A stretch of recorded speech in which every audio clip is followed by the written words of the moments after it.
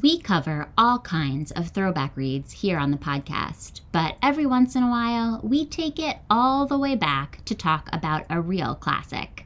This week, we do just that, with a conversation about A Little Princess by Frances Hodgson Burnett. I've gotten lots of requests for this title, and I'm excited to bring it to you on episode 182.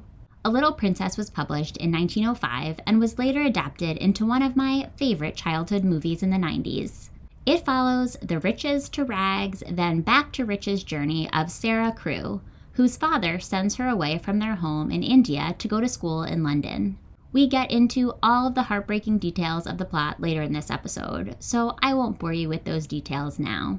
Over the next hour, you'll hear my guest and I consider the ways in which adaptations can impact our understanding of stories, discuss the at times creepy gender and parental dynamics in the book, and process the harsh reality presented to us in A Little Princess.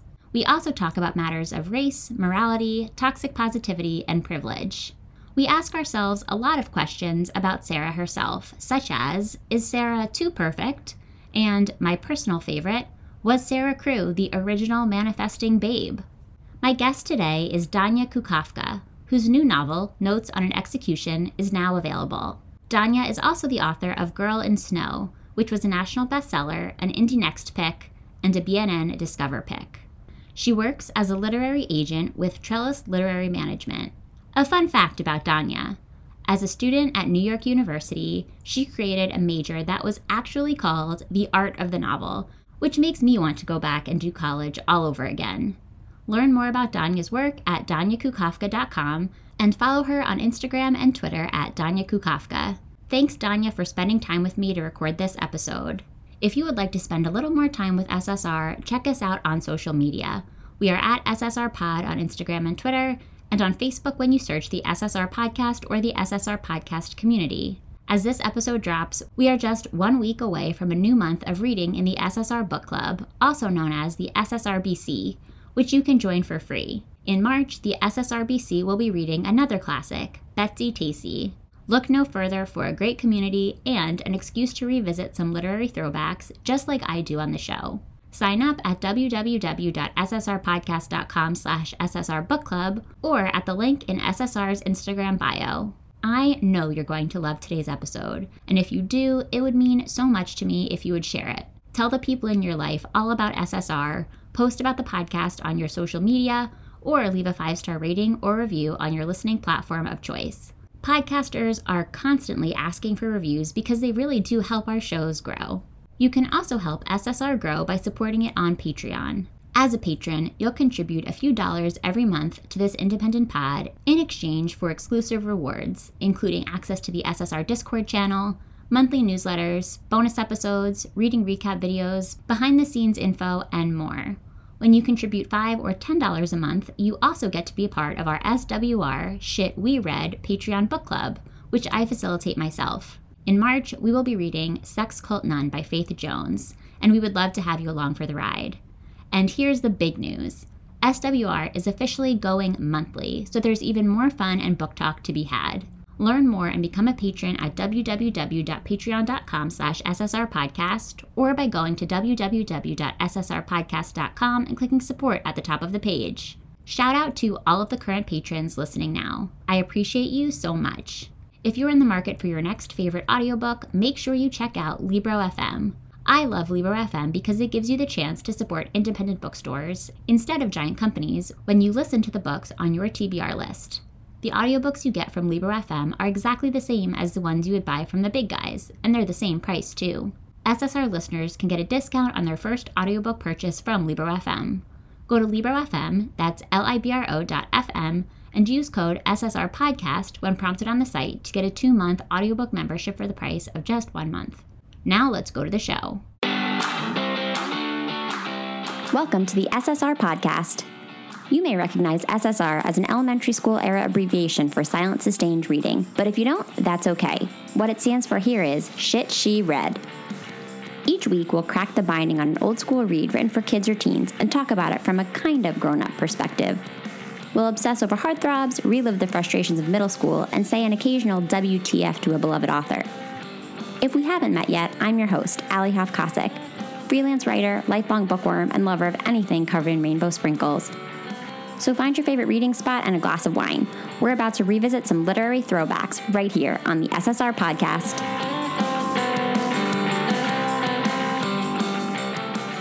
Hi, Danya. Welcome to SSR. Hi, thank you so much for having me. I'm so excited to be here. I think you might win the Enthusiasm Award for the last couple of months. Like, it makes me so happy that you're so excited to be here. I really am. And you know what? I do get that a lot. I'm a pretty enthusiastic person. That's a good way to be, though. Like, sometimes I feel like I really have to draw some enthusiasm just because I feel like I'm not I don't come across that way naturally to people. So it's so refreshing, especially in these like very isolated times when all of my interactions are happening through a screen. It's like really refreshing and lovely to have you just clearly so excited. So thank you for being excited and thank you for coming on to the podcast. Yes, thank you.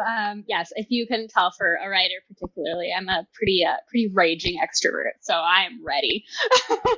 Maybe that's what it is, because I'm so used to talking to writers, and I'm a writer and obviously a major reader, and so I'm just like not used to such effusive energy, and I love it, and I'm here for it, and I'm excited to talk to you today about Frances Hodgson's.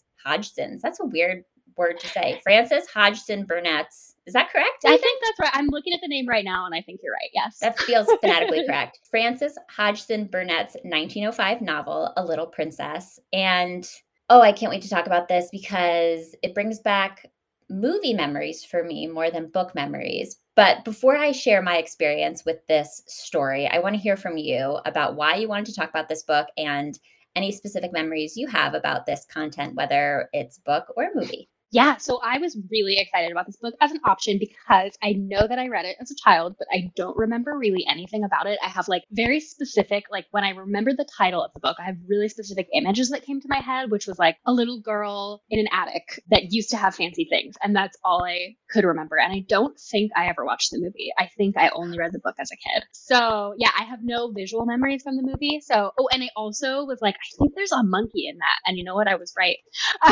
You were right. Yes.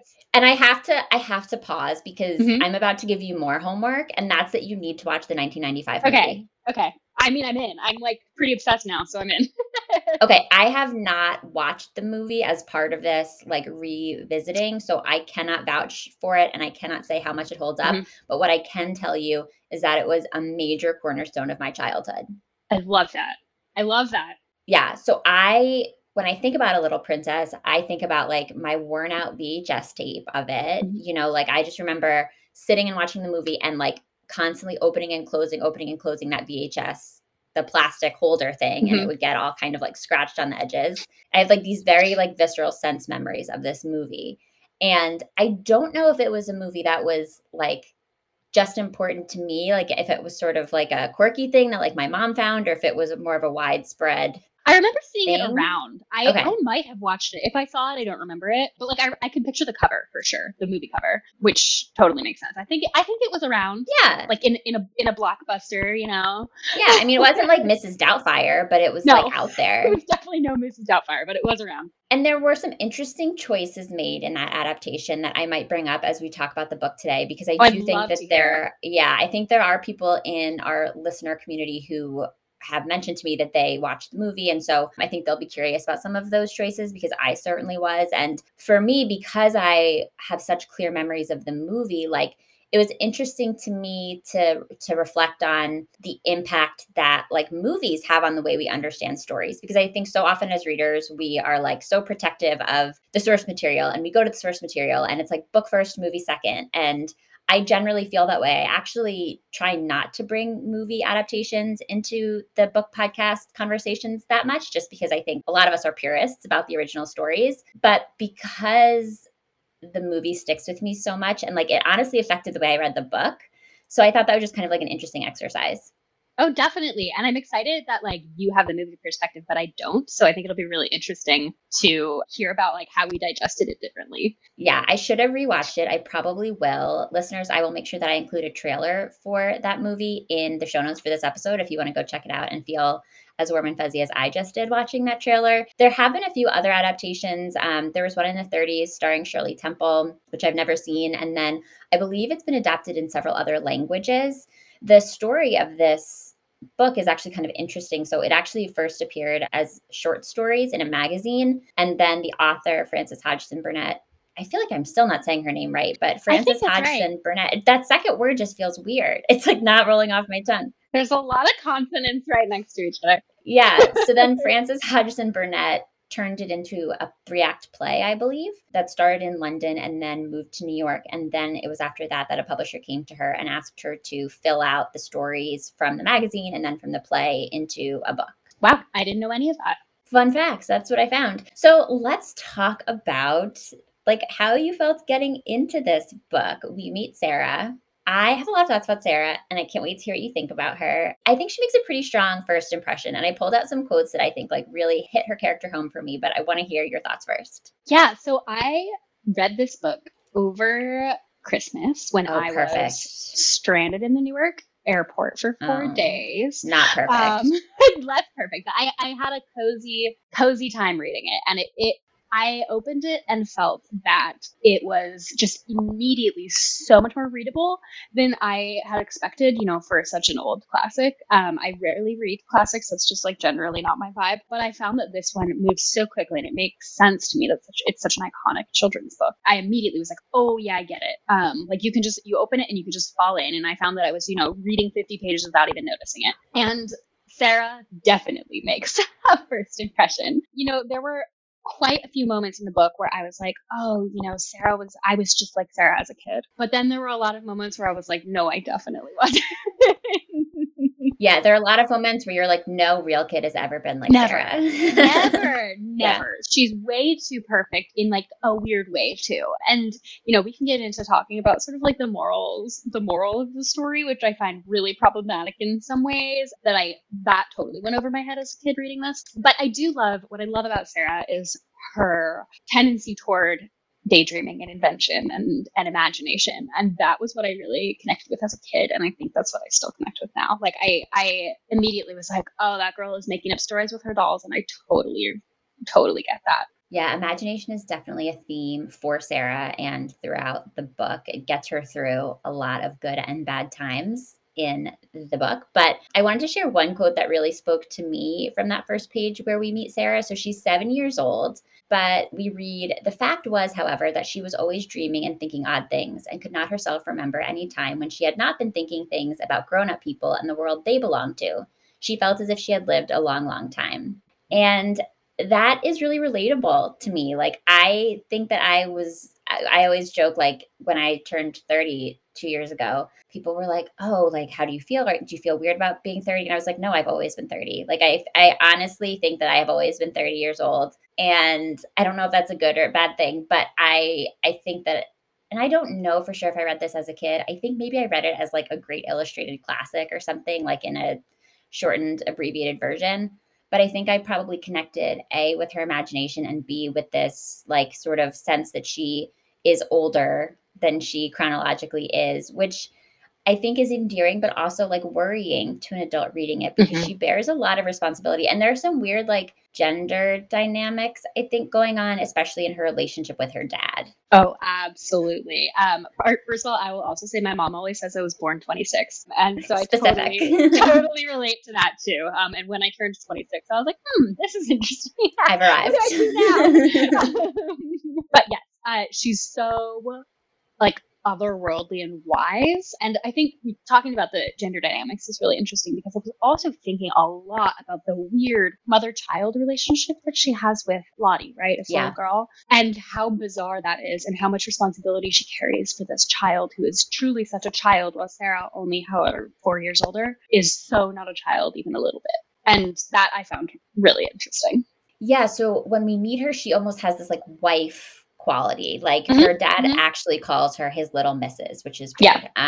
Very weird. And very weird. I do think their relationship is generally very sweet, and it doesn't lean creepy in the way that I feel like I read a lot of father-daughter relationships in the classics. Like, it feels very loving and respectful and like as unpatriarchal as I feel like it can be in 1905, if that makes sense. Except for the fact that he has this weird nickname for her, and that there is this sense that she is like taking care of him and his house in the way that like any woman should. like Yeah, according to the she's standards 7. at the time. She's Right. 7. She's 7.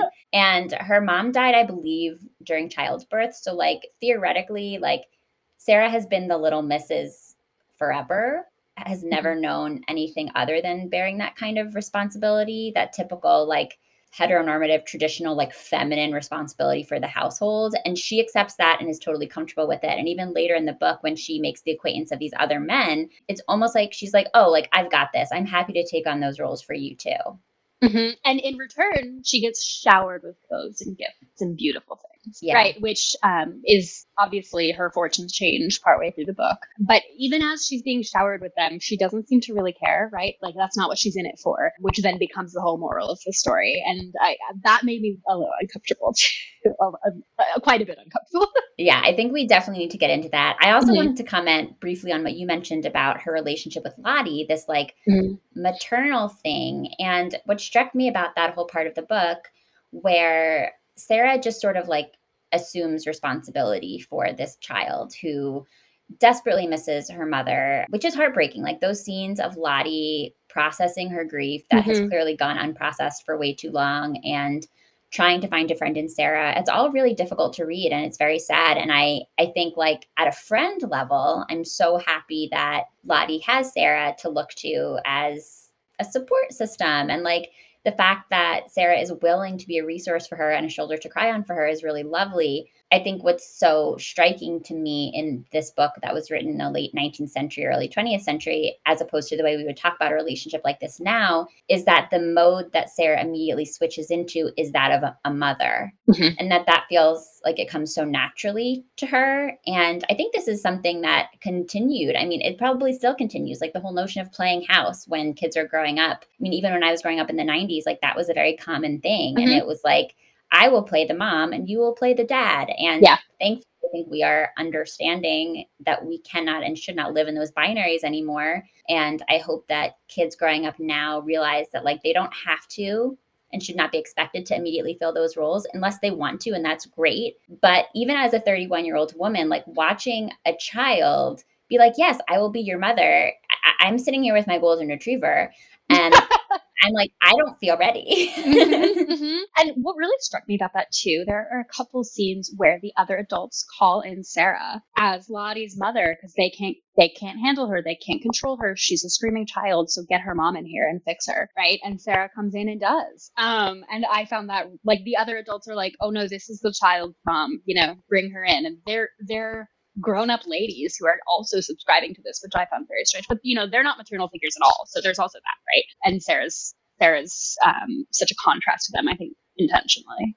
Yeah, totally different like energy. So let's talk about this school where Sarah has found herself, because of course the setting plays a huge role in what happens to her. She was born in India, and I guess we're made to understand that pretty much all children of British expats in India in this time period are ultimately expected to go back to London to be educated. There's a lot to unpack there. I don't know that we're going to be able to do that today, but I'll just leave that there. And I think we can mull on that and what that means. But she does that. Her dad is dropping her off at the beginning of the book at Miss Minchin's secondary school for girls. And this is the school that her mother attended, so it's very special to her because she doesn't remember her mother. And I loved that detail. Like this is something she's always been excited to do, and it means a lot to her family. And I'm sure it's very sentimental for her dad. And she kind of has this like premium experience as a student there. I think they call her a parlor boarder because she has like a full apartment to herself instead of like a shared room with another student. She has not only a bedroom, but like a playroom, and she has like just rooms to exist in that are beautifully furnished. And her father essentially like takes her on a shopping spree and then leaves Miss Minchin, who's in charge of the school, a huge sum of money, and is like, money is no object. Buy my child whatever she wants, and just let me know later like how much I owe you if you go over budget. And so it seems like it's kind of going to be great. Like she's smart, she is excelling in school, so much so that she is almost like apologizing for it in a weird way. Like she doesn't want the teachers, especially Miss Minchin, to be like embarrassed by her, which I thought was kind of interesting. There's a scene where she hides the fact that she's fluent in French because she doesn't want to offend Miss Minchin. What did you think of that? I thought that was so interesting because she's in that moment taking care of everyone else's feelings, and that's all she's doing, right? And as a 7-year-old who speaks fluent French, having that sort of like insight and empathy immediately into, oh, this might make other people uncomfortable, I better not show it, even though it's a skill of mine. I don't know any 7-year-old like that, that's for sure. Yeah, I thought that was an interesting character building moment, and one I wasn't quite sure I believed in. I don't buy this, Sarah. Yeah, exactly. Yeah, and then she ends up getting in trouble because Miss Minchin thinks that she lied. Like, Miss Minchin, as we see throughout the book, is really going to do everything she can do to put Sarah in like no-win situations. But at least in the beginning of the book, Miss Minchin like wants Sarah to succeed, even though she hates her, because she knows that she stands to make a lot of money and gain a lot of acclaim by having a child like Sarah at her school. There's kind of this weird like sense of PR running throughout the book where like, I mean, I don't know how word would get out in 1905 about things like this, but it's like Miss Minchin is very aware of how it will look to the outside world for her to treat Sarah, who comes from this particular background, in a certain way, for better or for worse. So yeah, she's like, okay, you're annoying. I think that you try too hard and you're way too nice. Like, nobody believes that Sarah can actually be as smart and as nice and as perfect as she is, including the adults. And she goes on to prove them all wrong, right? That's the whole point of the book, right? Is that she goes on to be so kind and so smart and so loving to every single person she meets that she sort of like manifests her own fortune, which feels, you know, I definitely want to talk about that too at another point.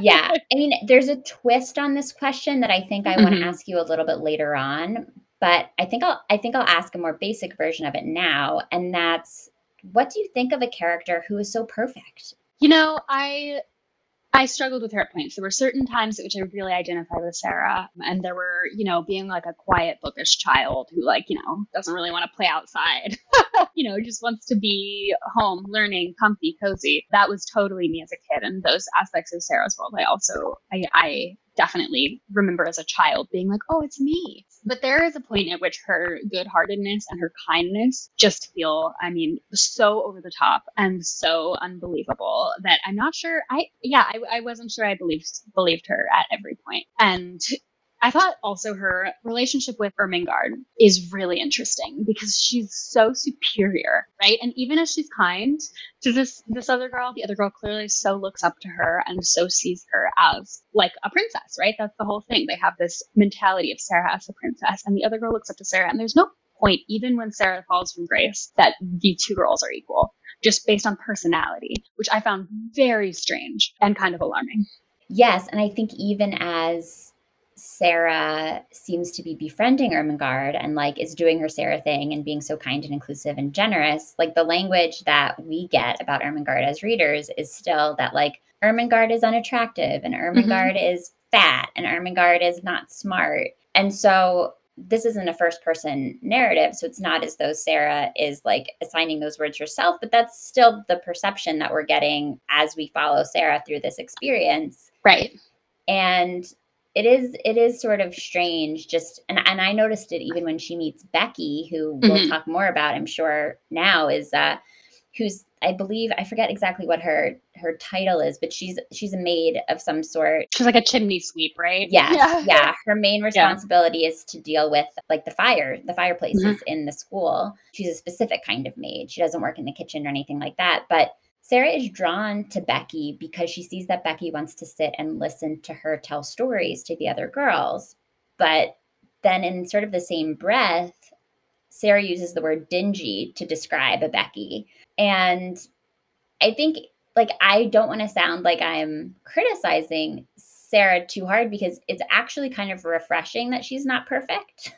It's kind of telling that she is having some level of inner monologue about like how she actually is perceiving what's around her, because she's a child and kids don't always have filters. But it was strange that sometimes like there was just such a huge divide between how she is acting on the outside and like her performance. Yeah. And how she is processing these new experiences that are so removed from the life she left behind in India, which was like all glamour all the time. And there's also this sense that she knows she's better than everybody else, and there's just no question of it for her, which is pretty unattractive. Even as she's being, bestowing her gems of kindness upon the people, she's still being very, very superior, and very sort of high and mighty about who she is, morally and, intellectually and financially, obviously. But like, I think the moral of the story is that like you can still be morally superior if you don't have money, right? As long as you're very polite. Yeah. I mean, this feels like a good time to talk about how she gets her nickname of a little princess and kind of what it means. So she gets it because she like always looks fab, pretty much. Yeah. Like she has this beautiful carriage that her dad secured for her before he went back to India, and she's sort of just like going around town like in furs and fancy shoes and in her carriage. And so the girls at school, it kind of starts as a joke, I think, like, oh, the princess, and it becomes more serious. And it was interesting because it feels like the people who like Sarah use it as a term of endearment, and the girls that don't like her, Lavinia, of course, being the main sort of queen bee who does not like Sarah, they use it in a demeaning way, sort of sarcastically, like, oh, that little princess. So it's a title that is sort of like, for all intents and purposes, it just works for Sarah, no matter how you feel about her. And I think there's something satisfying to Sarah too in saying, well, I'm the princess and that's just who I am. And it's never a question of whether I was ever going to be anything else. I'm always the princess no matter what happens to me, right? And if I maintain the attitude of a princess, I will be a princess. And in a way, she seals her own fate like that, even though she doesn't. It all comes from her privilege anyway. But it's we're supposed to read it like she does. Yeah. Well, and she meets Becky, and they start to build a friendship. And this is where I have to call out a major change that was made in the 1995 movie. And I found myself looking on every page where we saw Becky to find out if this was from the book. So the actress who plays Becky in the 1995 adaptation is Black. Oh, really? Yes. Interesting. Yes. And so I, having never read the book before and not knowing about the other adaptations, I was like, I couldn't stop thinking about if I was supposed to be reading race as part of their dynamic. Interesting. Because that would add a totally different white savior layer to what goes on between the two of them. But from the research that I've done in preparation for this, I think we are meant to read Becky in the book as a white little girl who comes from a much more working class background, who of course is like sort of alone in the world and has had to get this job at the school, but she is white. Whereas in the movie in the 90s, they made her Black. Wow, that adds a whole other layer. I did not read any specific racial context into it. Yeah, I did not pick up any clues that she was a different race from Sarah. So I don't know. That's really interesting. So you said in your research, you did find that historically she's intended to be white? As far as I can tell, she is intended to be white.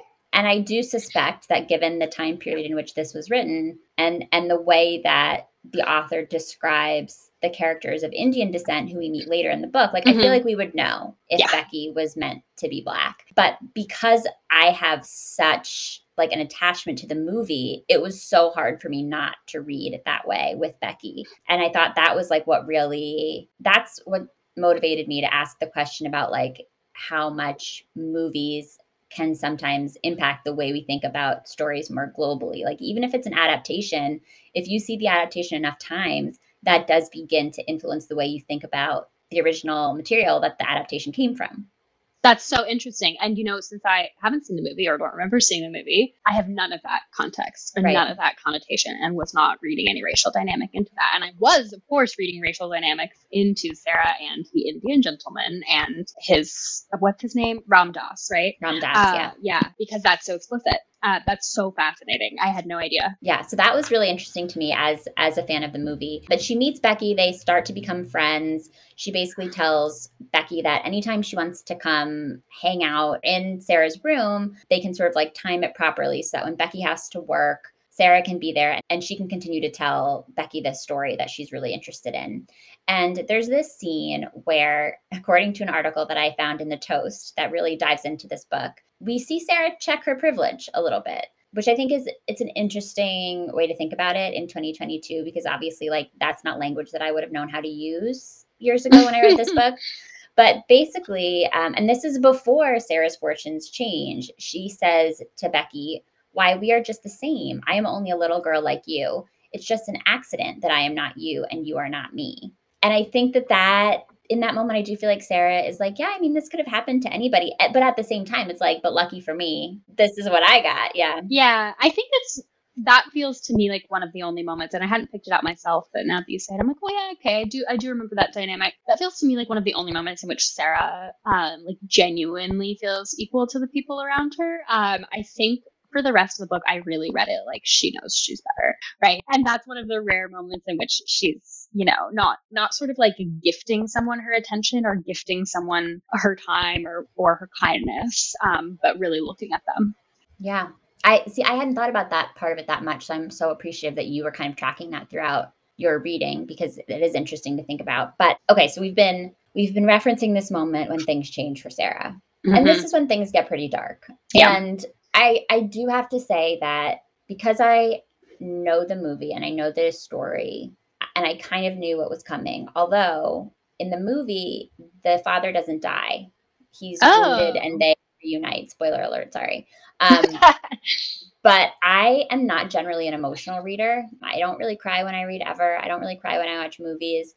I was deeply emotional from like page 3 of this book. Like I felt so sad. And I think the writing is part of it. And also just because I was like emotionally preparing myself. But I think the second half of this book, after this change in Sarah's circumstances, it's really just about the like very harsh realities of this time period, because things that I personally would never think about as a potential consequence of even the worst possible tragedy happening in my life in 2022, like I don't think that some of the fallout would equal what happens in this book because of the system. Oh, it's so cold. It's so wet. So cold. It's so dirty. It's so hungry. I was like, oh, awful.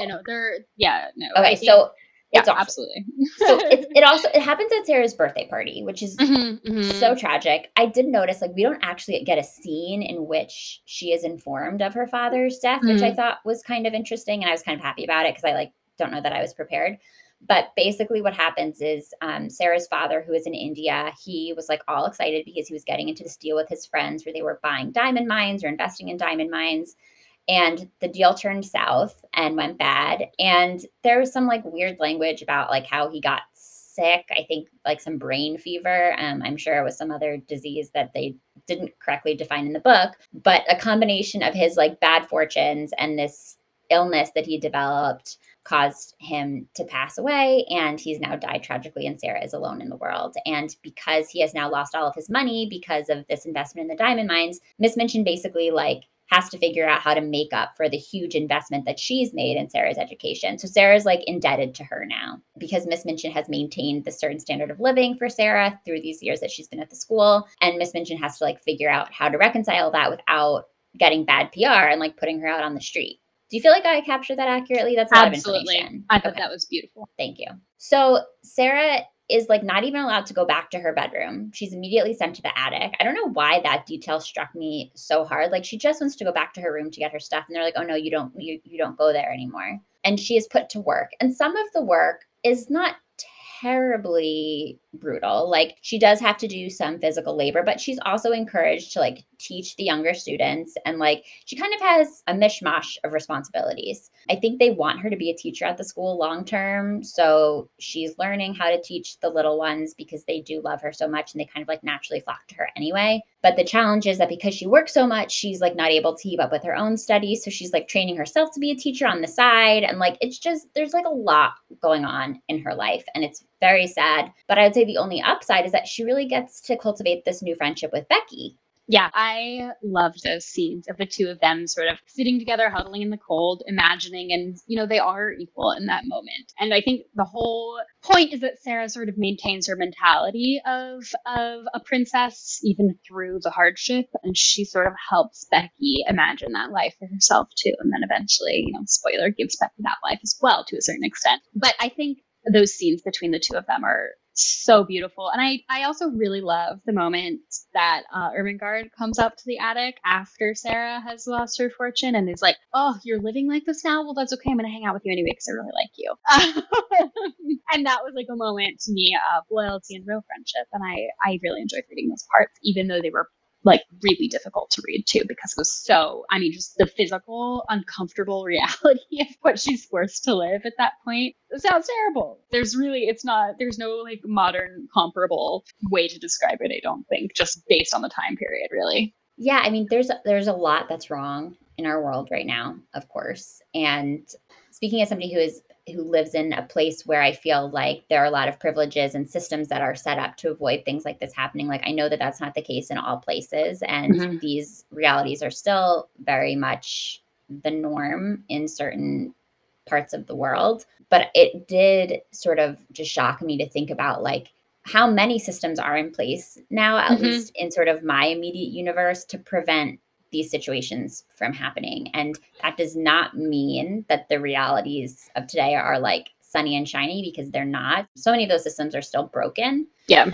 But this situation that Sarah has gotten herself into is like, she is absolutely 100% alone. There is not even anybody who's really like pretending to be her advocate. Yeah, aside from, of course, Becky, who has less power than even Sarah.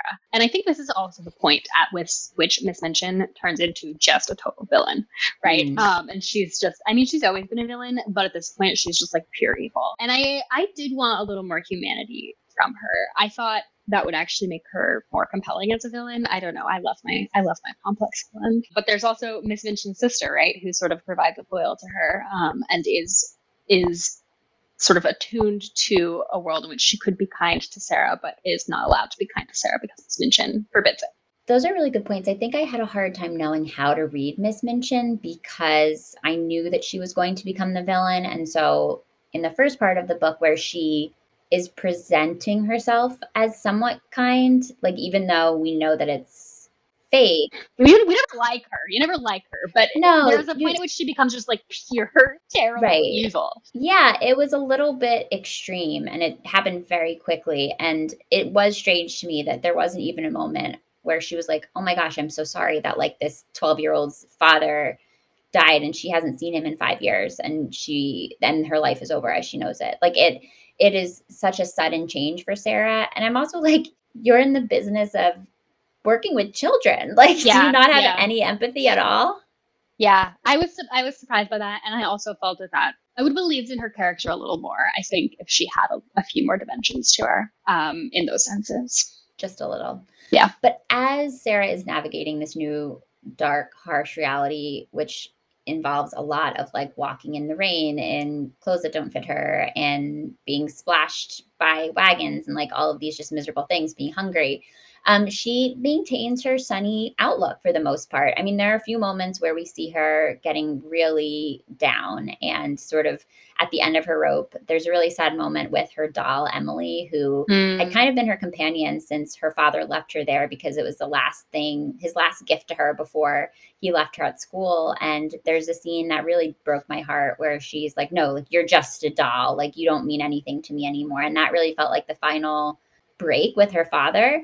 But those moments are few and far between. Like she generally is like, as long as I can imagine that things are okay, things will be okay. And she spreads that sensibility to Becky and to Ermengarde, like as much as she can. And this is where I wanted to pose to you kind of the twist on the question that I asked before about whether or not Sarah is too good as a character.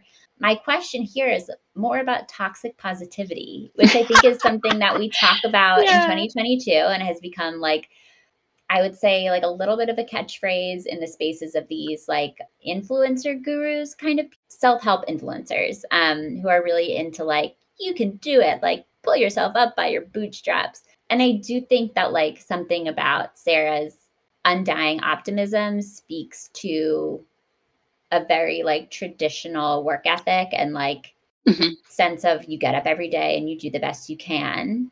But there's something in the way that we frame toxic positivity today that made me read her a little bit differently. Oh, now, totally. Especially in the way she talks to Becky, because she's like basically saying to Becky, like, no, like we can do it. Everything's going to be fine. And I mean, sure, But Becky was born with none of the privileges that Sarah was born with. And like, obviously Sarah has now been dealt a bad hand and has a lot to overcome, but she at least was starting from a place where she had more resources. And so for her to talk to Becky that way, like, oh, Becky, like, you're going to go on from here and like achieve great things. Like, that's ignorant of the challenges that Becky has had. It's very offensive. Yeah. So I love that. I just listened to, actually, there's a podcast I love called Unladylike, and they just did an episode, or maybe it was a while ago, but I just listened to their episode on manifesting, on manifesting influencers, like women. Yeah, exactly. Women out on there on Instagram who are, you know, manifesting. Like if you think something hard enough, you can get it, right? And people who pay tens of thousands of dollars for manifesting trainings and things like that. Sarah's totally manifesting here, but she's manifesting with privilege, which is like a different thing from telling someone like Becky to manifest, right? And I think also it's not realistic. Like there is a certain point at which, if you've lost everything, if you've lost the person you love the most in the world, you've lost all of your physical comforts, like, lose your shit a little, you know, that's okay. Break down, be a person. That's fine. She never does break down. Be a kid. She's a kid. Be a kid. I totally agree. That moment with Emily is really heartbreaking. That's the closest I think she gets to a breakdown or a meltdown. But I mean, just like, cry it out, girl.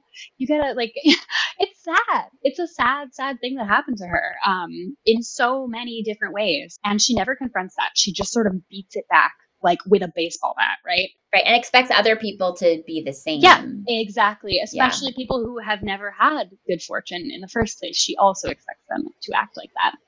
And it's almost, you know, the moral of the book is when she comes back into her fortune, which we'll get into, is sort of like, well, if you think enough, if you manifest it hard enough, you'll get what you want, right? But that comes with this sort of like toxic and terrifying concept of privilege and toxic positivity. I love that you brought that up. Yeah, it's a lot of pressure to be that optimistic all the time and to be able to like imagine your way out of anything. Yeah. Yeah, it's too much, especially for a child like Becky. Like, it's also like ignorant, right? It's a little bit ignorant to think that you can imagine your way out of a situation as terrible as that, and that you can expect everyone else to do the same around you when they haven't had the life experiences that you've had. Yeah, I think the comparison to Instagram influencers is totally real. Modern day Sarah would be a manifesting babe. Okay, let's talk about the new neighbor, Mr. Carrisford. Yes. So this guy moves in next door to this house that, having moved into the attic, Sarah is like desperate to have filled because there's this window that's like directly across from the window where she sits and watches the sunset every night. And she's like, if only somebody else were in this other window and then we could watch the sunset together and I could have a friend. So she sees that a new family, some new people are moving into this house. And she also realizes that this new resident of the house next door seems to have a connection to a family that she kind of like people watches on her errands and she calls them the large family because there's a lot of them. So she realizes that there's some connection between the large family and her new neighbor, who we ultimately learn is named Mr. Carrisford. And he is Indian. And he has a servant who is also Indian, whose name is Ram Das. And okay, so we have to talk about this part of it because there is a great deal of fetishization of the Indian culture in this book. It is pretty alarming. It is pretty alarming. Also, Sarah speaks fluent Hindi. What doesn't she do, Danya? I know. She knows she can do everything. She does it all. And so there's this moment, right, when she and Ram Dass both have their little heads poked out of their attic ceilings, and she starts speaking Hindi to him, and he's like, "Oh, this girl gets it, right?" And we're the same.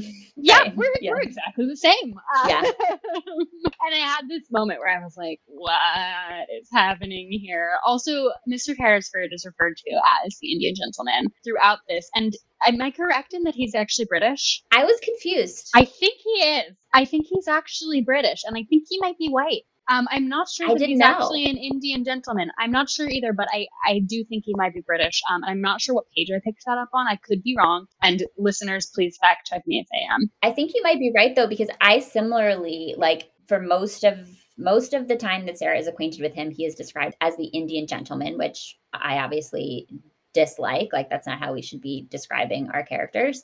And then she seems to, I actually then started to get a little bit confused when there weren't names attached to like the actions. I wasn't sure if we were talking about Mr. Carrisford or Ram Dass, just because they both were kind of like working together all the time. So I agree with you. There was some ambiguity there. about what's actually about what's going on. Yeah. I also think Ram Dass is so clearly described as an Indian man, where Mr. Carrisford is not. Like, Ram Dass wears a turban. Ram Dass is described as having dark skin. Ram Dass speaks Hindi. And Mr. Carrisford never has any of those qualities outwardly in the book. Yeah. Then it's so interesting to me that the author would have him as the Indian gentleman for the vast majority of the time that we are with him on the page. It's weird. Yeah. It's super weird. It's really weird. There's these very strange racial dynamics that I found obviously super problematic that are just glaringly problematic for today's reader. And, I don't think you can read it without thinking about those things at any point today. No, you kind of have to acknowledge that. And I think that the movie, unfortunately, takes that fetishization to another level. So I will warn you about that. But I did want to take a moment to share a quote from an article in School Library Journal, which named A Little Princess as number 56 on their list of the top 100 children's novels of 2012. And in this article, the author quotes another article, which is entitled Playing House, Frances Hodgson Burnett's Victorian Fairy Tale by Eileen Connell. And Eileen Connell writes, like other discourses of this period, the story represents India as a locus of exotic. In doing so, Burnett obscures the reality that this imperialist exploitation of India contributed significantly to the economic expansion in the 19th century Great Britain that both produced and upheld the ideology of separate spheres informing British domestic life.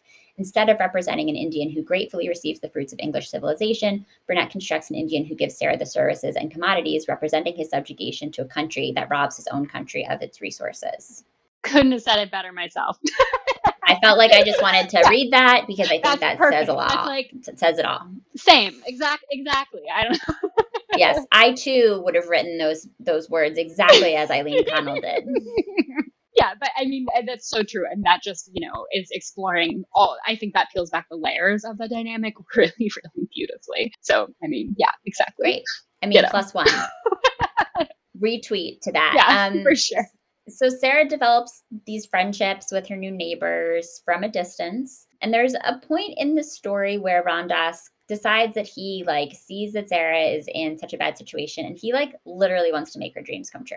So it's a little creepy because he's listening to her. Yeah, he I think lays flat on the roof and listens to her conversations with Becky while they're describing all their fantasies of how the room could look in their imaginary world. And he, in the middle of the night, then brings all of the things that they're imagining into the room and sets it up just how they wanted it. While she's sleeping. While she's sleeping. Yeah. It's super creepy. I mean, thanks, Ram Dass. It's super cool of you, but it's really creepy. And those are great scenes in the movie. So buckle up for those. It's really amazing. When these girls wake up and it's just everything that they ever could want.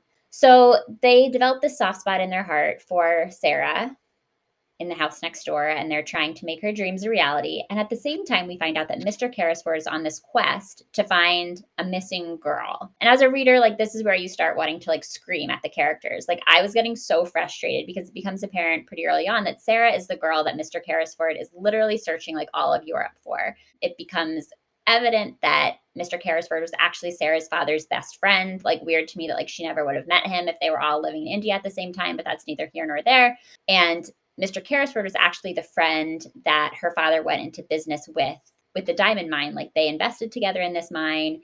And I guess he ended up getting the money back from the investment. And he is super rich and has way more money than Sarah's father had to begin with.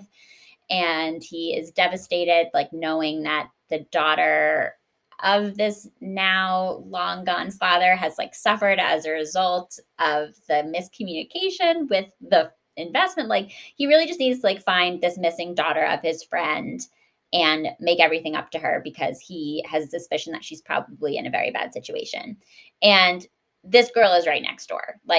He has his lawyer searching Paris, Moscow, he's getting all this bad information about where she could be. And no, it's actually just this girl next door who your servant has been showering gifts on every single night, which is a really cool device. I loved that. And it was, I think by the third or fourth scene where they're on the opposite side of Sarah's wall having a conversation about her, I was okay, I've had enough. I'm getting really frustrated. Can we just connect the dots already and can everything be okay? And ultimately, they do make the connection. It happens over a monkey, which again, Love a monkey. Love a monkey. It's also, I mean, I think especially for children reading this book, it's fun to know something before the characters That's do. true. And that's a really satisfying thing. And also the monkey's fun. Like everyone wants a pet monkey to scamper on into their room and like hang out, you know? Like she keeps the monkey overnight at one point and like has a little sleepover and then like brings him back. I'm like, I want one. That's so fun. Yeah. So and then I can see how for children that's like really exciting. That's true. That's true. And then basically like Mr. Carrisford makes everything okay. Once they figure out that Sarah is the missing girl that he's been searching for, he's like, no, you will never go back to Miss Minchin's again. Like you have all the money that you could ever wish for. And this child will never work a day in her life. She moves into his house. Mm-hmm. Becky also benefits from this. I did love that moment. Where Becky's able to just have she's still a maid, but she has such a better life. And that seems like a true gesture of friendship to me. And, you know, it seems honest to their power dynamic, in which a lot of the book does not seem particularly emotionally honest to their power dynamic. Yeah. That moment does to me. I also wanted to point out there's a scene in which one of the little boys from the large family believes that Sarah is a beggar on the street, right? And gives her money. And all the other kids in the family say, no, that girl's not a beggar. I mean, she's like filthy and she's like obviously starving to death, but there's something about her, right? She doesn't carry herself like a beggar, which I found to be just like so insane. And also kind of leads directly to Mr. Carrisford finding her, because the dad of the large family is his lawyer, right? And this moment where basically, like, I felt like the book was kind of saying, if you hold yourself well, if you project privilege and politeness and etiquette and education through any circumstance, you'll get what you really deserve, right? Which kind of is what Sarah does. And I found that a little bit upsetting. Yeah, I think there's a weird conflation of morality and gallantry. Is that the word that I'm looking for? Yes, that's a perfect word. Mm-hmm. Or of morality and manners. Mm-hmm. And maybe like a certain kind of like quote good breeding. When I was watching the trailer for the movie, there's a line that's pretty prevalent there where Sarah is like, and I'm not spoiling because this is in the trailer, but Sarah is like kind of in an argument with Miss Minchin, and she says something to the effect of like, I am a princess. Like all girls are princesses. Like, did your dad never tell you you were a princess? And I think it like really, it speaks to this like Disney princess thing that was very big in the 90s, which like, again, this was adapted in the 90s. And so I think like there was this idea of like princess, good, you know, mm-hmm. like, and I think, yes, if I could be a princess for a day, yeah, like sign me the fuck up. Like I would love to be a princess for the day. I'm not here to say that that's not a good thing or that it wasn't a really fun fantasy for me to play at and into when I was a kid, and that many other kids don't enjoy fantasies like that now. But I think there's just like a weird equivalence placed on it in this book. Mm-hmm. And when combined with the toxic positivity thing, it's just like a weird moral. Yes, yeah. Conflating manners with morality. I think that's exactly what it is. Like the idea that you are a better person if you act a certain way. And that's what Sarah is projecting onto everyone. Like, I look at how good of a person I am. I am so polite. I stand with my back straight. I blah, blah, blah, blah, blah. When actually that's just a consequence of having money and having born into a certain privileged station in the world. It doesn't mean she's a better person necessarily, but it's a signal for other people to realize that she's not actually poor, right? Or that she wasn't born poor. And that's, I think, I found that sort of hard to grapple with. Yeah. Well, I know we're coming to the end of our time together today, but I want to make sure I ask you how this experience of rereading A Little Princess compares with your memories of reading it when you were a kid. Well, I definitely didn't pick up on any of this when I was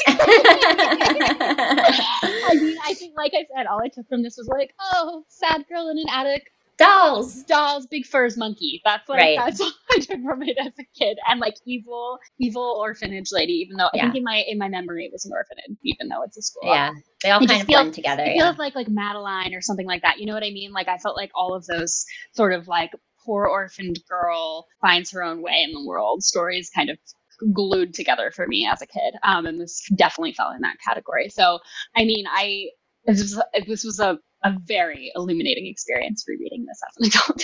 Yes. Well, and on the positive side, I will say again, the writing is gorgeous. Oh, it's amazing. And it was just like lovely and cozy and warm and It was a perfect thing to read over Christmas. And Yes. it's also like it's paced and plotted really beautifully. Like it never lags, never lingers. It's pretty quick read. I felt like it was a little long, if I'm being honest. But maybe that's just because fair. I read a lot for this podcast. Other than A Little Princess, what have you been reading lately, Danya, that you would recommend to our listeners? Yeah, so as I mentioned, I don't read that many classics. So this is going to be a super, super tonal shift for us. Yeah, the book I've been recommending to everybody that I really, really loved reading over the summer was called Night Bitch by Rachel Yoder. And it is a really sort of like experimental literary novel with a good amount of plot about a young mom who actually believes she's physically turning into a dog. And it's really good. I know the premise is like bizarre and the writing is bizarre, but I think it's totally brilliant. And it's about femininity, vulnerability, motherhood, ambition, art. I absolutely loved that book. So I'm recommending that everywhere. I also really enjoyed The Death of Vivek Oji by Akwaeke Emezi. I also read that this year and thought that did a like really beautiful structural experiment that you have to read it to see. So really liked that one. Cool. Well, I will include links to both of those recommendations in the show notes for this episode, along with links to your work. Danya, you have a new book out. It is called Notes on an Execution. What can you tell us about that? Yes. So also not a princess story. I would have thought otherwise from the title. Weird. So Notes on an Execution is about a serial killer, but actually it's not really about him at all. It's about the women in his life who are sort of invariably affected by his crimes over a period of many years. And the structure counts down in the 12 hours before his execution. It's mostly told from the women's perspective. You know, we see a lot of crime stories that start with a dead body and end with someone in jail. And I really want to, I wrote one myself. My first book, Girls Know That's What It Is. And I really wanted to dig a little deeper this time and sort of flip that narrative over. So I hope you read it and I hope you love it. Well, I know we have a lot of thriller, true crime lovers in our listener family. So everybody go on out, get yourself a copy of Notes on an Execution. Danya, it has been so fun talking with you. Thank you so much for taking the time. This is so fun. Thank you. Can I do every episode with you? This is so fun. You're going to have to come back because I would love to have you. You're always welcome. Back any day. This was so fun. Thank you so much for having me. Thank you. Have a good one. Bye. Bye. SSR is part of the Frolic Podcast Network. Find more podcasts you'll love at frolic.media/podcasts. Thanks so much for listening to the SSR podcast. Check out our website at www.ssrpodcast.com for show notes and other information. And be sure to connect with us on social media for updates on upcoming episodes, behind-the-scenes inside scoop, and some good old-fashioned book talk. Find us at SSR Pod on Instagram and Twitter, and search SSR Podcast on Facebook to join the group. To reach out directly, you can send me an email at hellossrpod@gmail.com. If you're loving the show, it would mean so much if you could subscribe, leave a 5-star review, and share your thoughts with a comment. And don't forget to tell your friends, too. In the meantime, happy reading. I'll see you next time on the SSR Podcast.